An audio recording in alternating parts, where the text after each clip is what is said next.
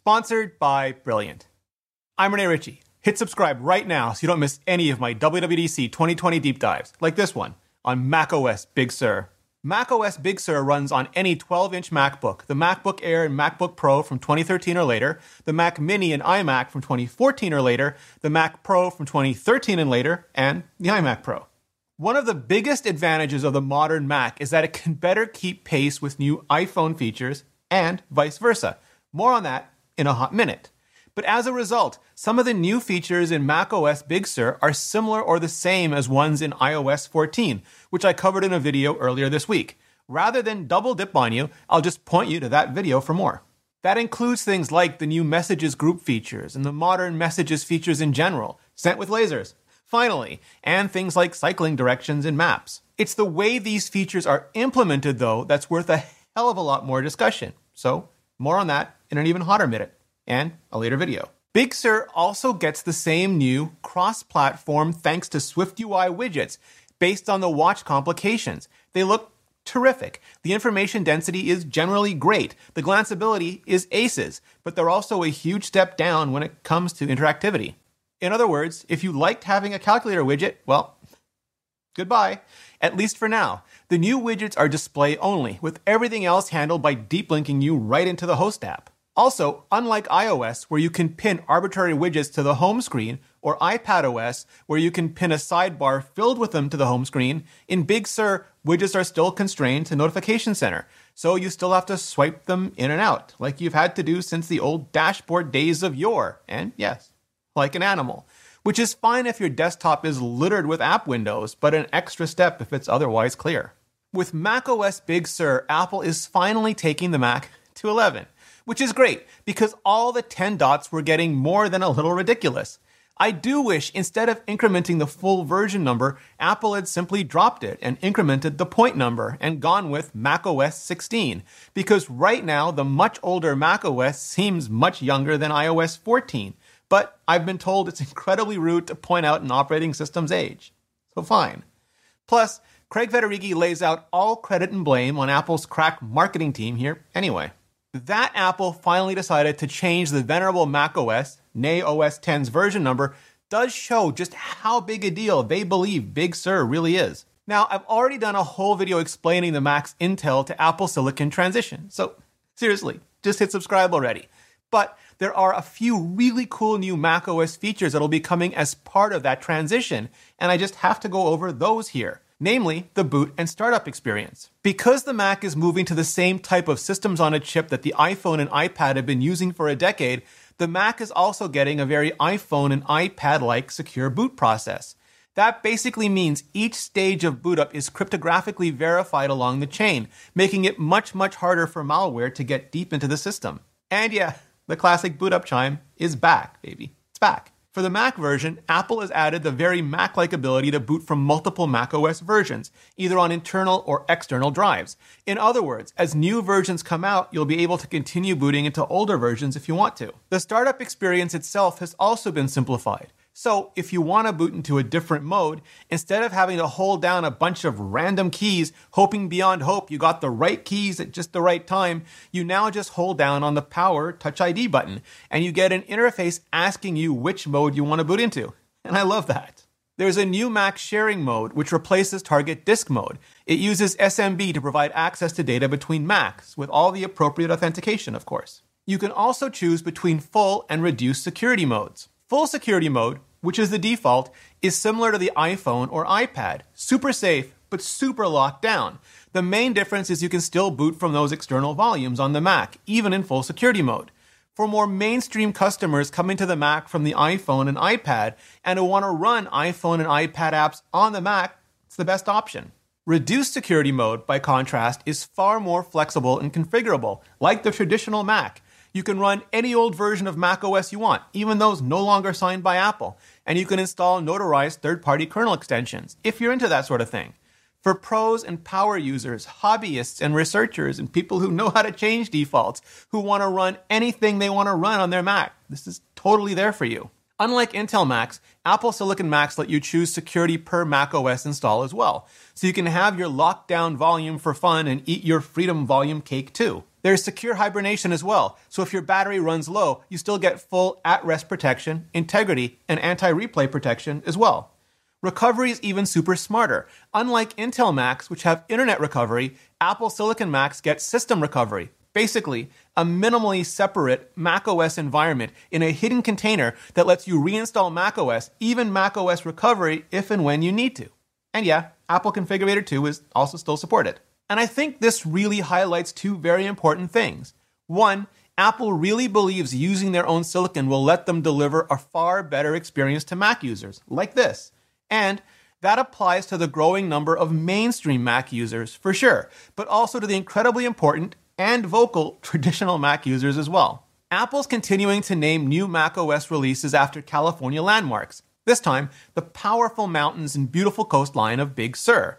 That second part, the beauty, represents the redesign, which Apple is calling the biggest one since the launch of the original Aqua interface in the very first version of OS X.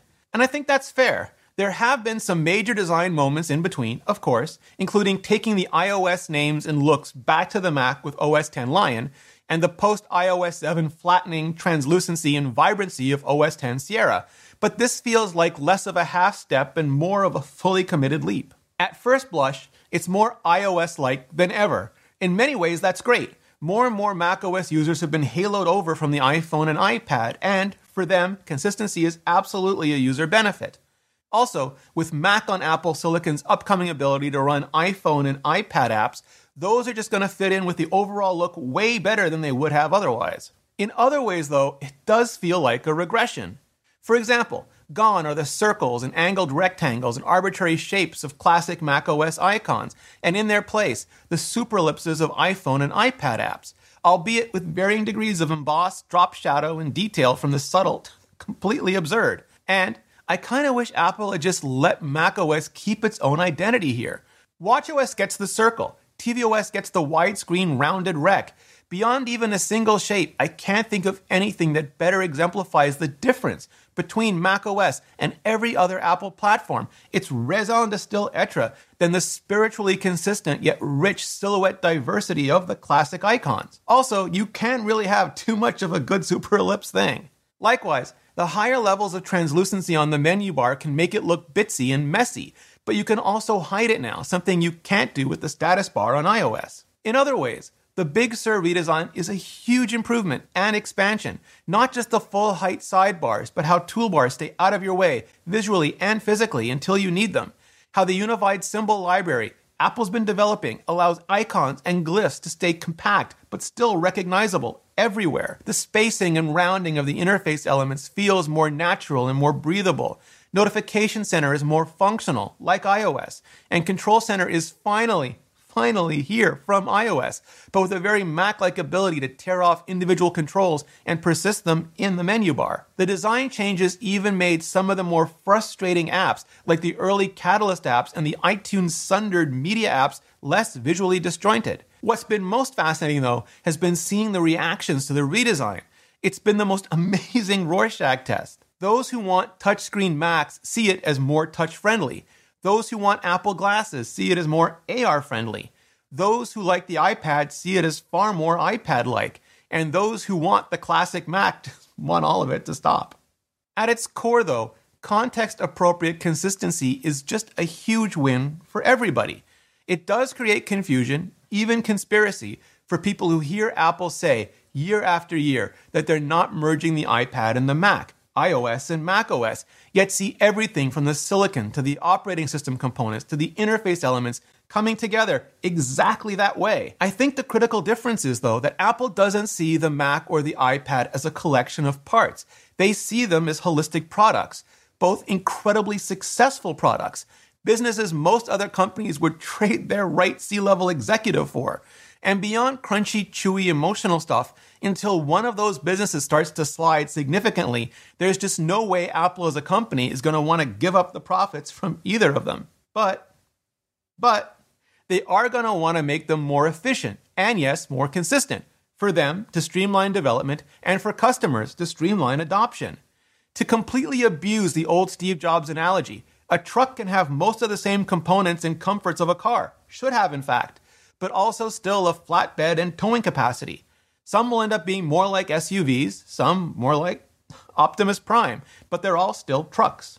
And like the Schiller Doctrine says, the iPad team's job is to make the iPad so good, nobody needs a Mac. And the Mac team's job is to then make the Mac so much better still, it's clear why you'd want a Mac. Along those lines, Apple's now into the third year of Catalyst. That's the project name for bringing iOS-based UIKit apps to the Mac. The first year, the first beta apps, were kinda not very good, terrible. The second year, the first public apps got better. For all the grousing I'll do about the traditional AppKit music apps, the Catalyst Apple Podcast app was almost indistinguishable. That might sound like damning with faint praise, but it was a big step forward for Catalyst.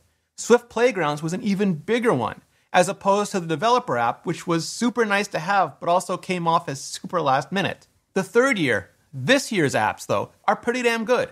So good, Apple's willing to bring the most important app on their platform fully into Catalyst, the Messages app. And let's be honest here, despite Apple merging their app teams a few years ago to try and promote better feature parity across platforms, Messages for Mac just never got that memo, or effects, or Memoji, or much of anything. As a Catalyst app, though, it has pretty much everything, including this year features like pinning, mentioning, and inline replies. And assuaging my own personal fears, it even maintained its exclusive Mac features like screen sharing, which, I still want on iOS so very badly. Maps is now Catalyst as well, and getting caught up with features like favorites, indoor maps, ETA, and look around, and getting all the new stuff as well, same as the iOS versions, including guides, cycling directions, EV and congestion routing.